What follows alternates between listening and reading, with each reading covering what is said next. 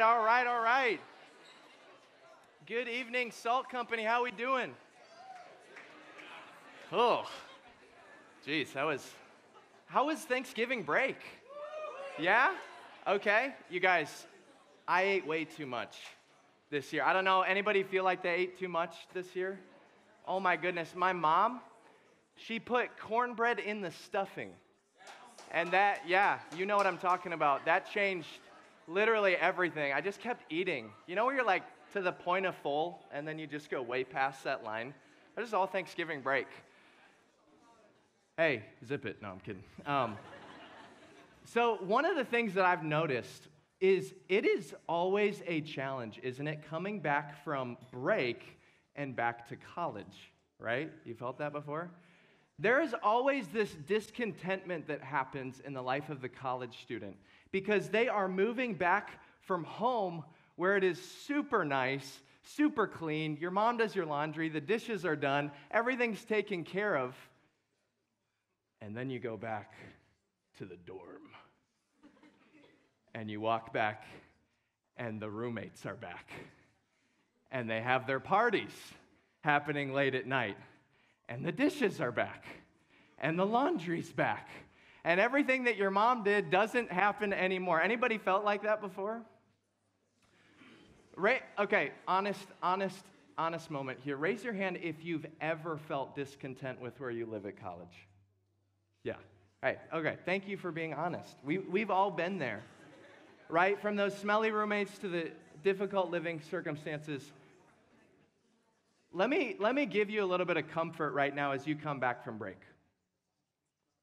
Where I lived in college was way worse than anything you've ever seen or known. My junior year, my friends and I were late to getting a house.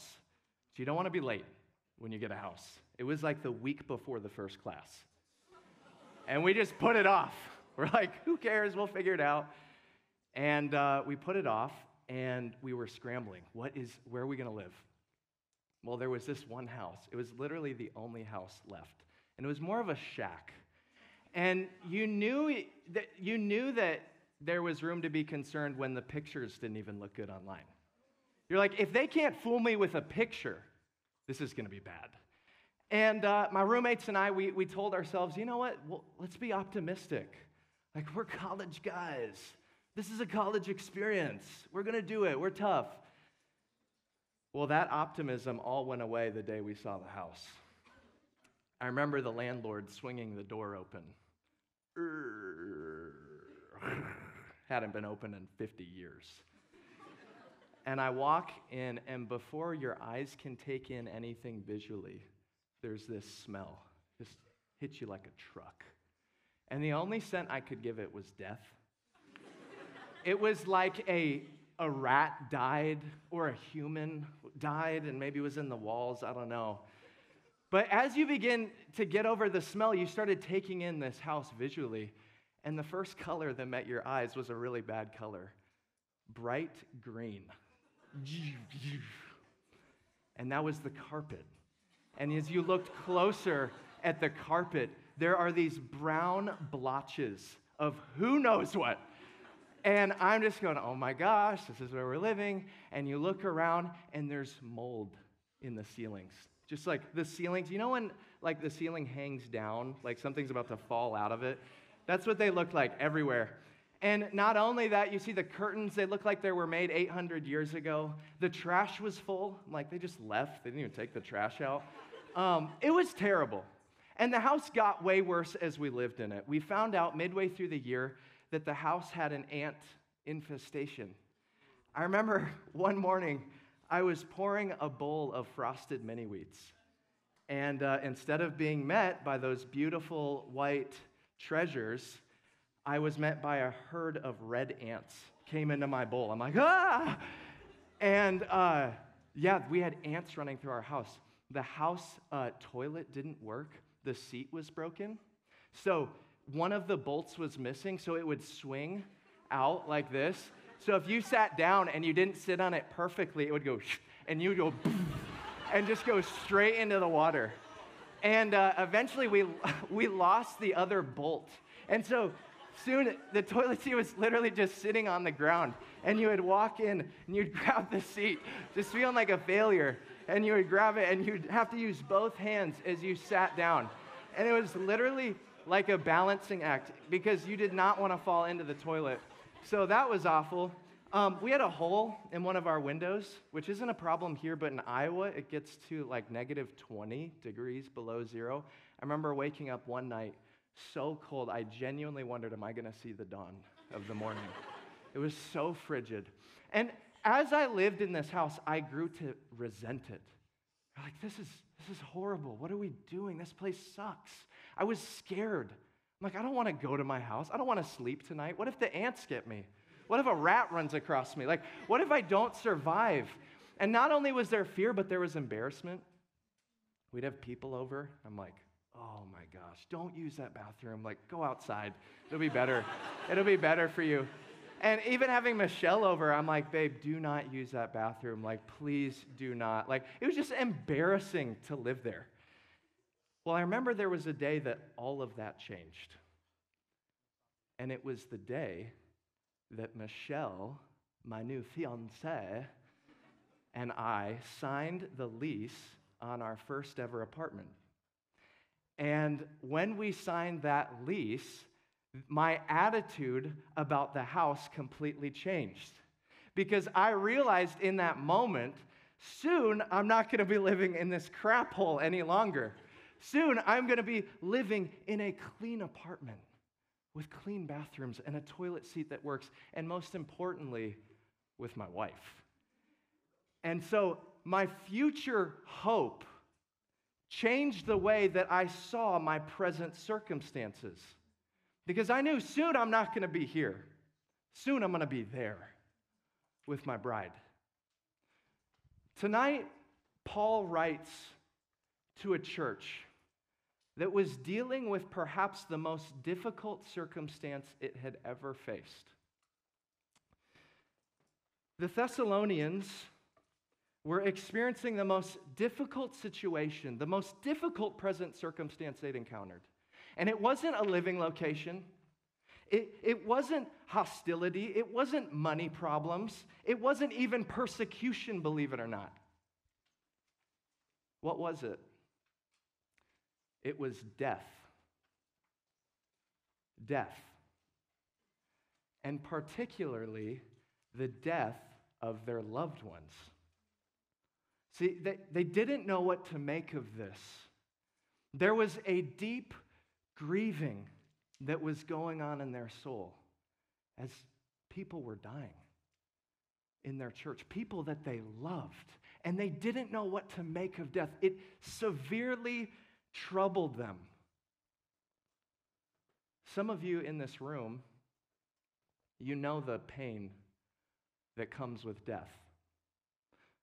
Some of you here have lost a loved one. Some of you here have lost someone really close to you. And if you haven't lost someone in this room, with the stage of life you're in, just keep living. Because eventually, death, which seems so incomprehensible, so impossible, will become very real to you. Just keep living. And not only will it become real for you as you experience loss, this is where it gets really grave, it's eventually coming for you. One scholar says, history is a conveyor belt of carnage. It's just all marked by death. And for some of you in this room, that topic of death, even as I say those words, it's terrifying to you. It's terrifying. We don't like to talk about death, do we? We never like to talk. You don't hear that one being talked about at the lunch table, like, oh yeah, death. Nobody's talking about that. Because it's troubling, and there's worry associated it, and some of you may have real concern over the topic of death. Well, tonight, Paul is going to write to these troubled Thessalonians who are dealing with death, and he's going to give them words of life. And what he's going to tell them, and what he's going to tell us, is that your hope in Christ changes how you think of the end of your life and how you live to the end of your life. And this is the big idea for tonight. If you're taking notes, hope in Christ changes how we think of the end and how we live to the end. So let's look at the words that Paul has for this church. How did he tell them to deal with death? If you have your Bibles, we're in 1 Thessalonians chapter 4, verses 13 through 18. Here's what Paul says to them. We do not want you to be uninformed, brothers, concerning those who are asleep, so that you will not grieve like the rest, who have no hope. Since we believe that Jesus died and rose again, in the same way, God will bring with him those who have fallen asleep through Jesus. For we say this to you by a revelation from the Lord. We who are still alive at the Lord's coming will certainly have no advantage over those who have fallen asleep. For the Lord himself will descend from heaven with a shout, with the archangel's voice, and with the trumpet of God, and the dead in Christ will rise first. Then we who are still alive will be caught up together with them in the clouds to meet the Lord in the air. And I love this. And so we will always be with the Lord. Therefore, encourage one another with these words. So what does Paul say about the topic of death? Notice first what he doesn't say. Verse 13, what does he not say? He doesn't say to them, stop grieving, get it together. Don't cry over death. It's not painful, keep moving. No, he says he doesn't want them to grieve like the rest who have no hope. So there are some who experience death and it's hopeless. There are people like that who they experience and encounter death and it's hopeless. It's final. It's the end. But Paul says that's not the case for you. Yes, there is grieving associated with death, but for those who are in Christ, it's completely different. A couple months ago, I got terrible news concerning one of my best friends, my sweet grandma Helen, or as we called her, Grandma Pumpkin. I don't know who called her that, but it just stuck. Hey, Pumpkin, Pumpkin. If you knew her, if you had the chance of meeting her, she was unlike anybody you'd ever met. Truly. She had this thick East Coast accent. Babe. Hey, hon.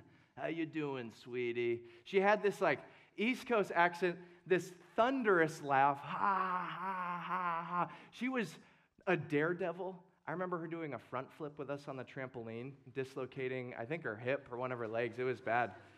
She was this daredevil. In fact, I brought a video for you to see just to catch a glimpse of what she was like. We'll see if that comes up. I guess we can all dial 911 if we have to. So that was, that was Helen. I love that they're like, we might need to dial 911. That was actually me, the kid who pushed her down the deal. But there was no one more full of life than Helen. And we had this really sweet friendship, her and I, this really unordinary friendship between a grandmother and her grandson. And I think it's because she had all sons that she just connected closely with me, and she wasn't afraid to say that I was her favorite grandchild. She would straight up say it. She'd be like, at a full table with all our cousins, she'd be like, Josiah's my favorite grandson. And it's just like, all right, well, that's pretty clear. We don't have to argue about it anymore. But my grandma had a lifelong battle with cancer. And we were always amazed at her resiliency as she walked through this trial. She was extremely, extremely tough. Well, a few months ago, just a couple months ago, she went to the hospital because she was having a really hard time breathing. And we didn't know, we weren't super worried at first because she'd had a hard time breathing over the whole course of her life. But she went in to get this checkup, having a hard time breathing. And as the doctors did a scan of her body, what they told her is that, Helen, you have stage 5 terminal cancer. Cancer that you had battled earlier in your life, it has returned, and it spread all over your body. It is returned to your one good working lung. It is spread through your bones, into your bones, and the worst part is it had even spread to her brain. And what the doctors told her and what they told us is, you only have a few weeks to live. And this is shocking news for her to hear and then also for us to hear, because she came into the hospital just having a hard time breathing, and now she's being told that her whole life is reduced down to a couple days. And we called all of our extended family, everyone that had meant something to her in this life, and told them, hey, you need to get to Gainesville. And so they immediately paused work, canceled everything, and flew here to Gainesville for these last few precious days with her. Well, it was a Friday that we all went in as a family to Shands Hospital to see her.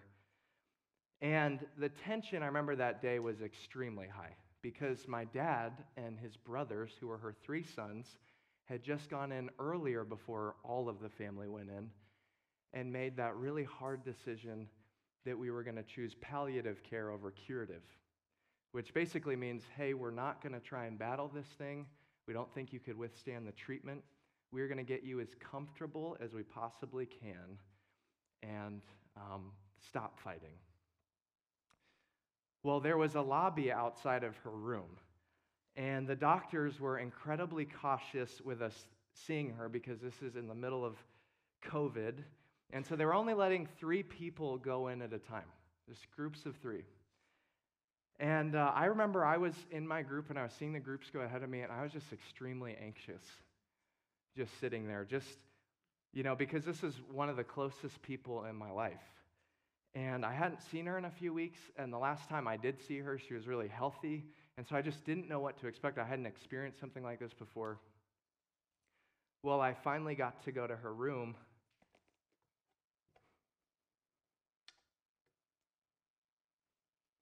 and I just saw her there, laying on the bed, just hooked up to all the machines.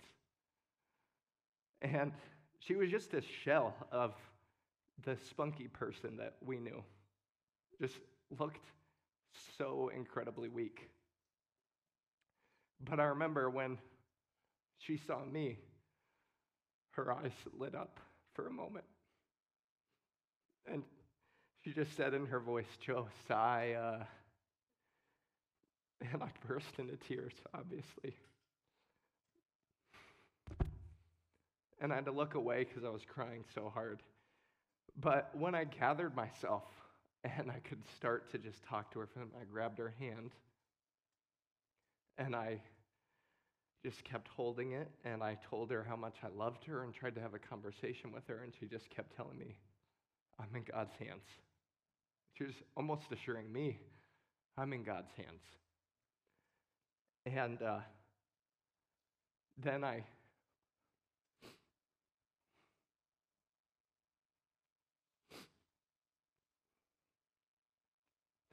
just put my arms around her. And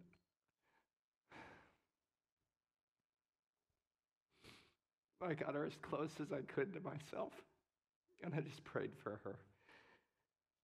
I told her how much I loved her. And the last words she told me in that moment was, I love you so much. And she kissed me on the forehead. Well, the next evening, I got a call from my mom, and she had said, hey, you need to get to the hospital now. And so all of our family, we didn't know when this day was going to come, but we all rushed back to the hospital, getting this urgent call from the hospital. And because she was being pulled off of the blood infusions that were keeping her alive, she had gone into a state of shock. And she was conscious laying there with her eyes open. It was pretty eerie just seeing her eyes open, but she couldn't say anything back to us. She's just, I don't know if she didn't have the strength or if she was just not conscious, but we all gathered around her bed, all gathered around this woman who we love so much. And we're all crammed in this small room at the top of Shands Hospital on the 8th floor. And one of the things that my grandma loved was worship. And if you ever saw her here at Salt Church, you knew that she loved worship. She was always front row, like 2 hands raised, like cedar trees just up here for the world to see. And she just loved worship. And so we decided, let's give her one last worship service. And we sang loudly. We sang all of her favorite songs.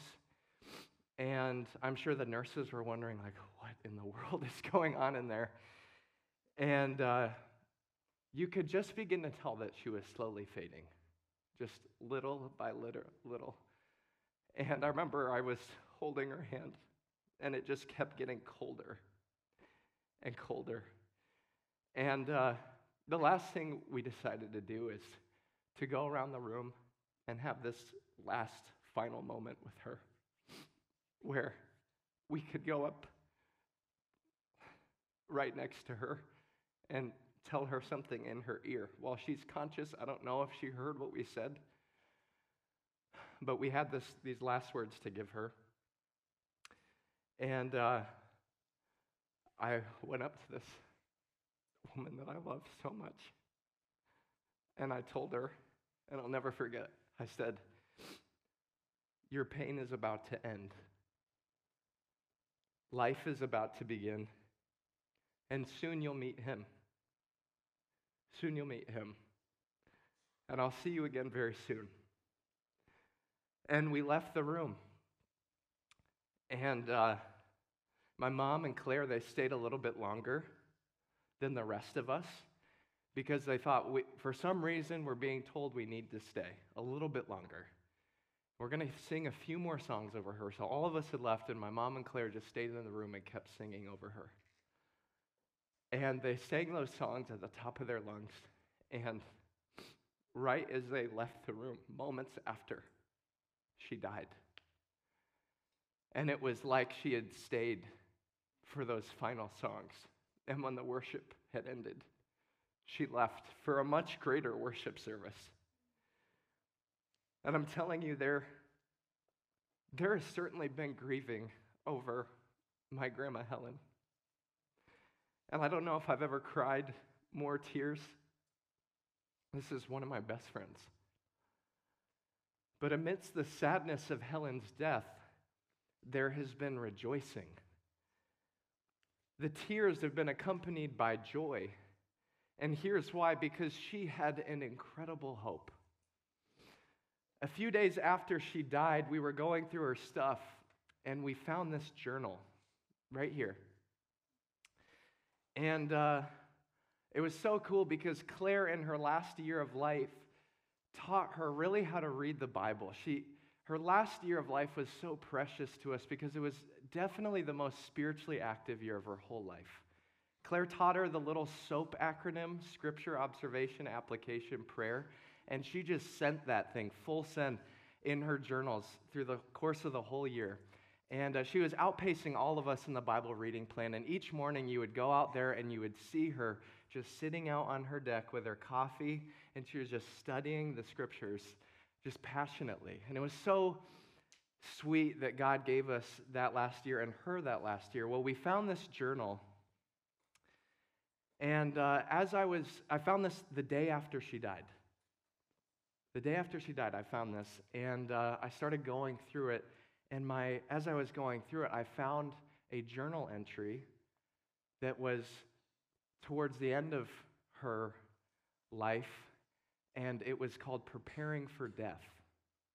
Preparing for Death. And immediately, my eyes were transfixed on this one entry because I wondered what was going through your head as you knew your end was coming near? What was going through your head? And I won't read all this for you, but let me read you what she wrote for her prayer, her little P section, her prayer.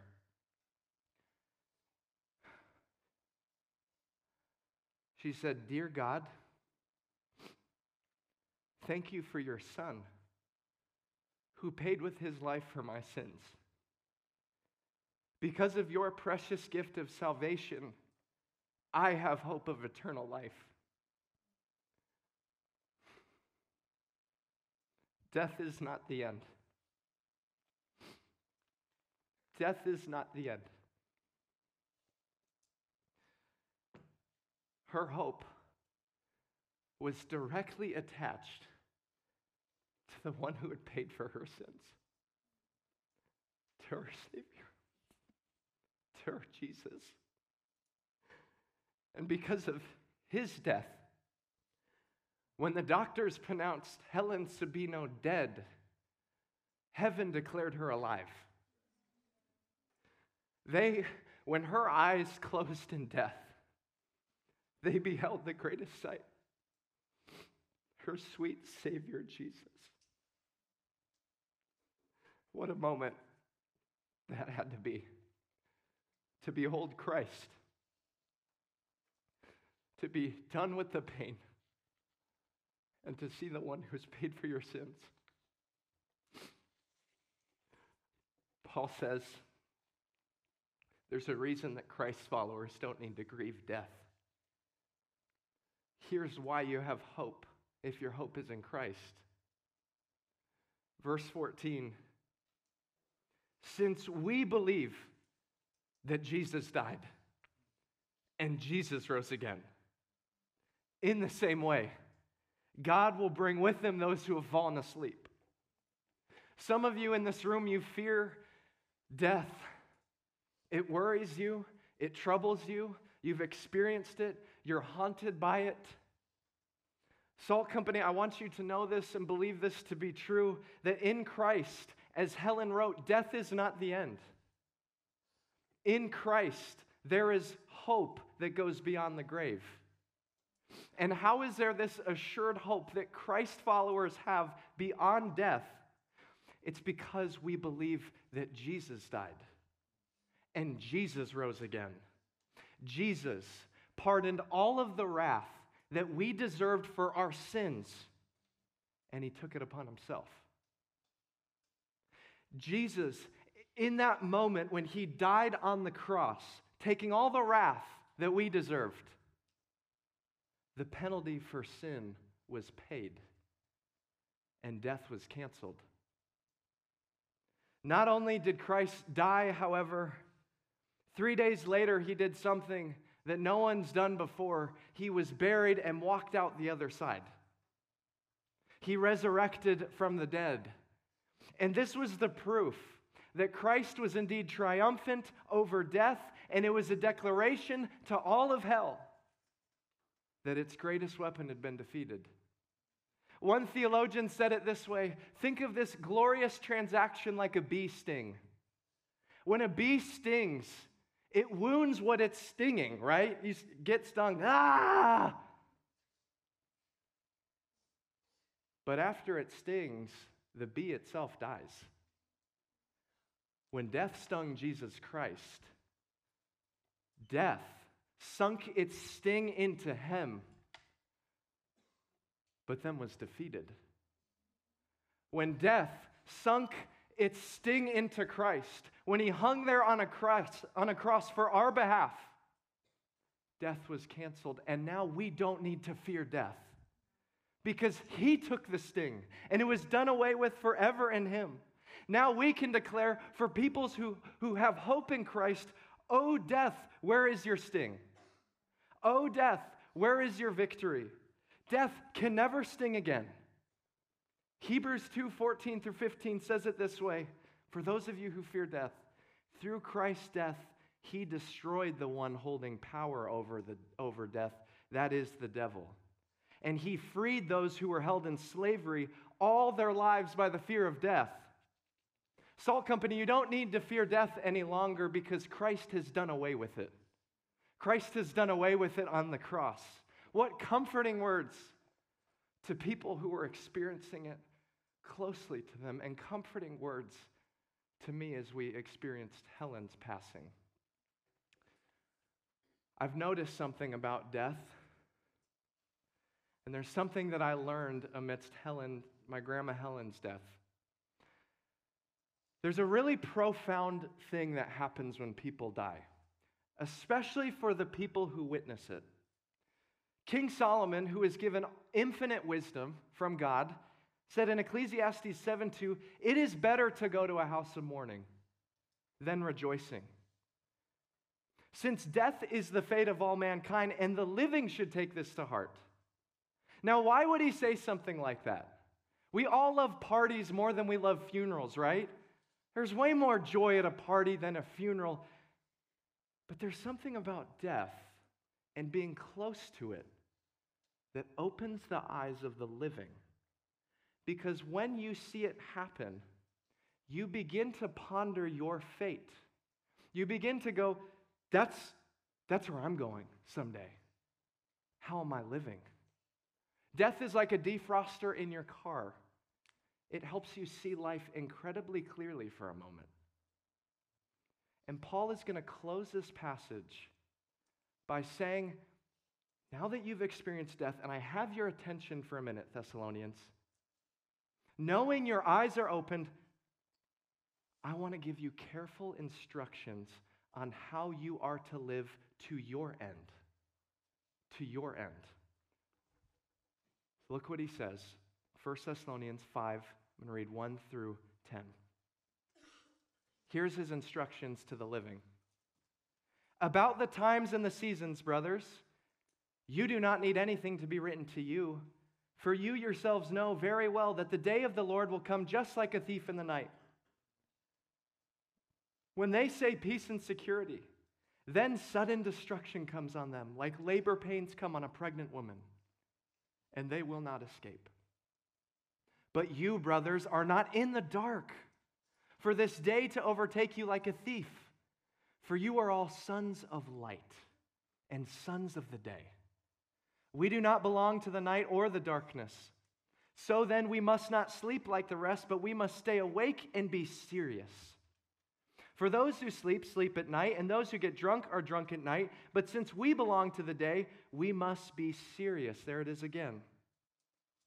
Since we belong to the day, we must be serious and put on the armor of faith and love on our chests, and put on a helmet of the hope of salvation.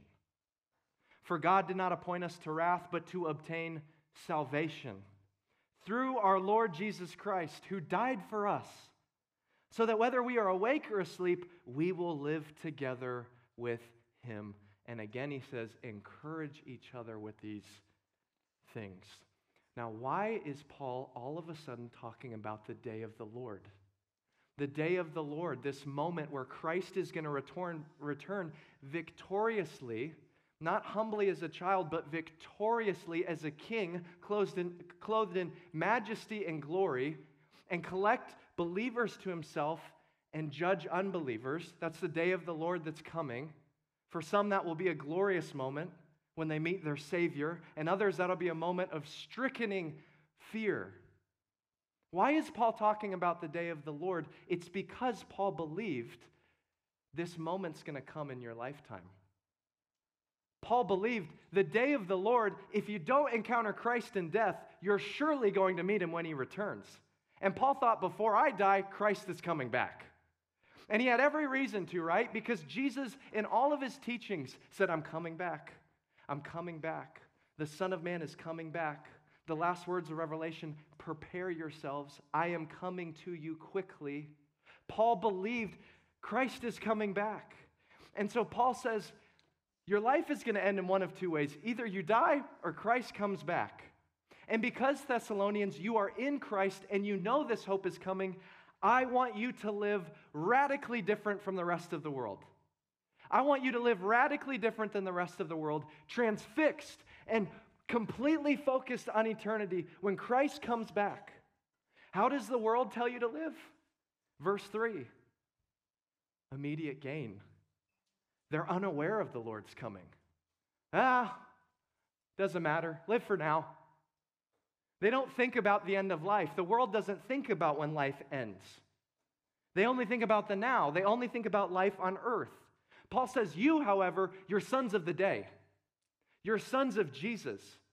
He has come and he has given you a new hope. You know, you have a hope beyond this life.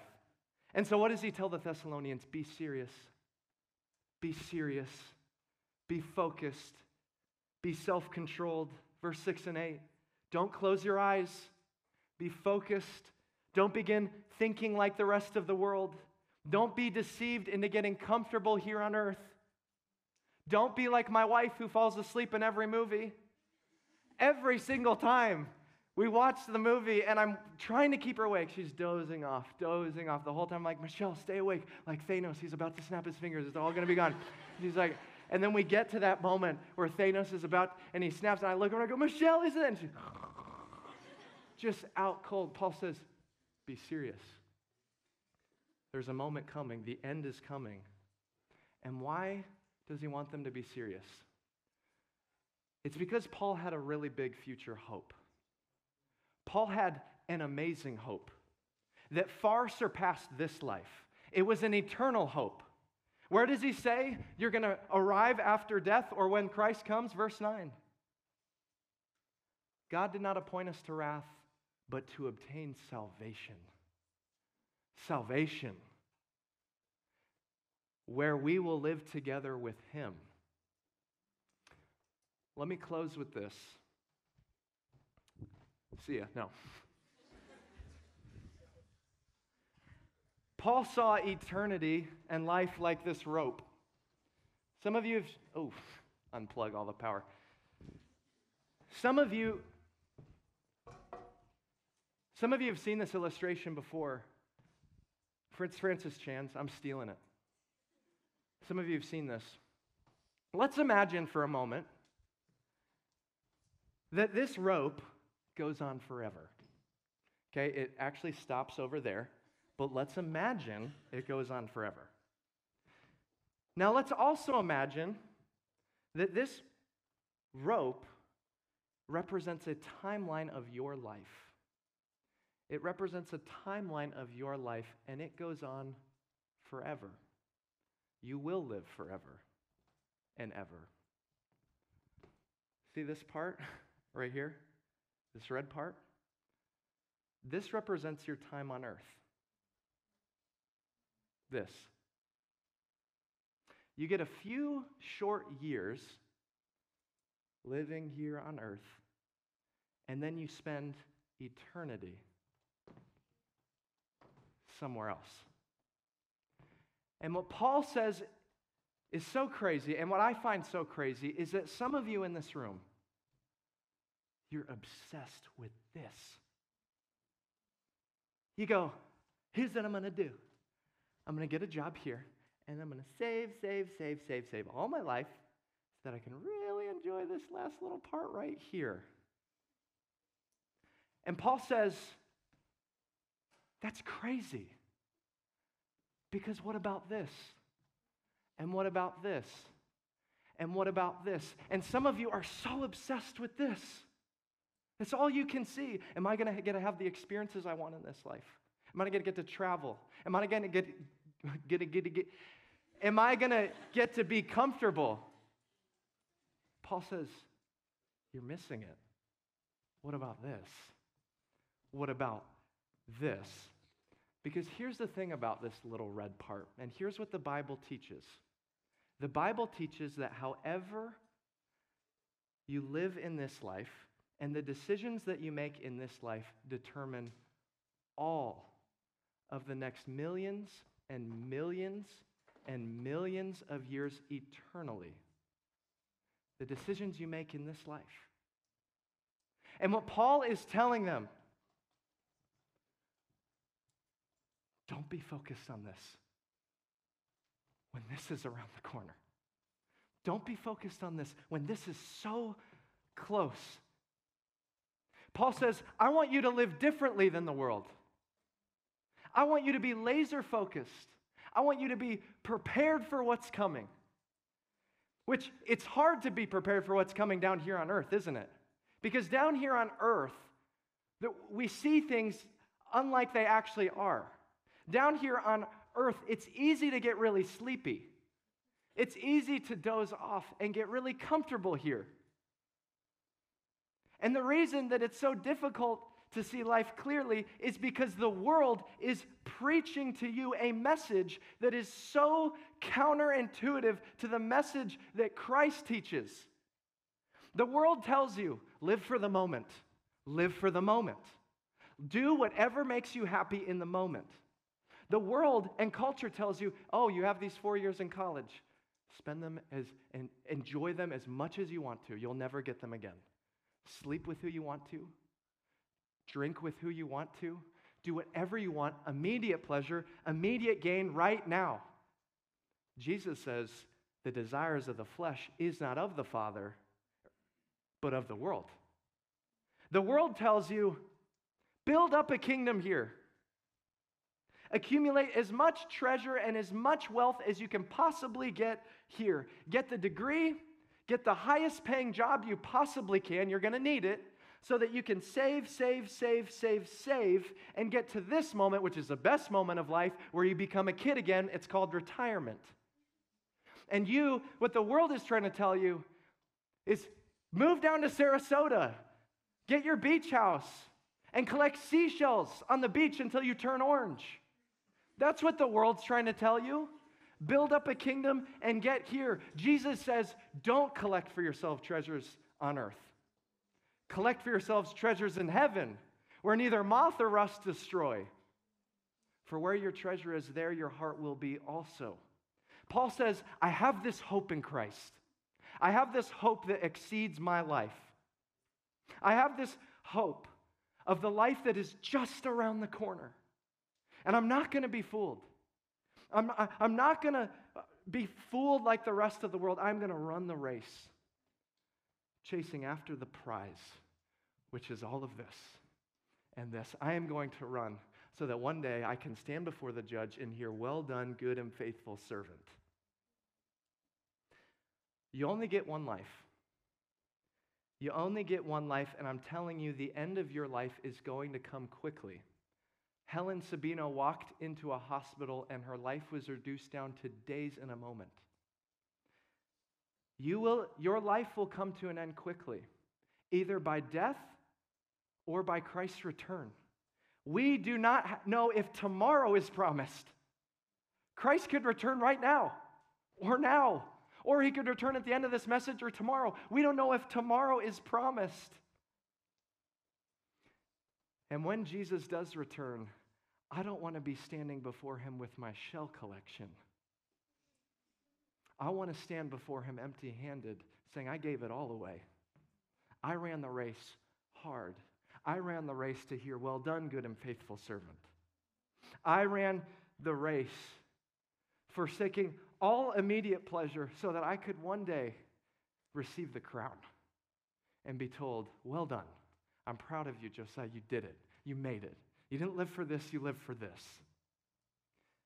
Before I moved in with Michelle, I told you I lived in a horrible house. Before I moved in with her, I got rid of all the crappy things I owned. My nasty twin bed mattress, the nasty dresser, all of it was crap. I got rid of all of it because I knew where I'm going, these things aren't going to belong. Where I am going after this, these things won't even make sense there. Salt Company, what if we had a heavenly hope like that? What if we said, you know what? I'll finish my life at zero. I'll give all my finances away. Because you know what? I can't take those things with me. What if we said, I'll go on a church plant? You know what? I'm going to go. Though the world and though your degree and your job said, no, it would make way more sense to stay here and make money and advance your career, you said, no, I'm going to go do something for the kingdom of God. I'm going to go advance his kingdom. It doesn't make sense to the world, but it makes sense to the kingdom. What if we said, you know what? This summer, Or next summer, I'm going to go overseas. I'm going to go overseas. I know it's going to put a break and hold on my years to graduation, but I'm going to go because people need to hear Jesus, and I want to be on a mission in my life that's fully after him. What if we had a heavenly hope? And I'll finish with this. Some of you tonight, you are here and you're wondering what's going on. You have come to college living for pleasure, living for the world. You don't have hope in Christ. Death actually terrifies you. And part of the reason you know you don't have hope is because you don't have a relationship with him and you know it. Let me tell you this. Jesus loves you. Jesus adores you. And in a moment, he can forgive you of all your sins. He can look at you and wipe your slate clean because he stepped onto that cross and took all the wrath that you deserved away from you. In a moment, you can be forgiven and you can have hope that far exceeds this little life here on earth and that goes into eternity forever with Christ. Hope in Christ gives you extreme faith in this life. Hope in Christ changes the way you think about the end, and it changes how you live to the end. Oh, would that be words that describe Salt Company UF? Let me pray.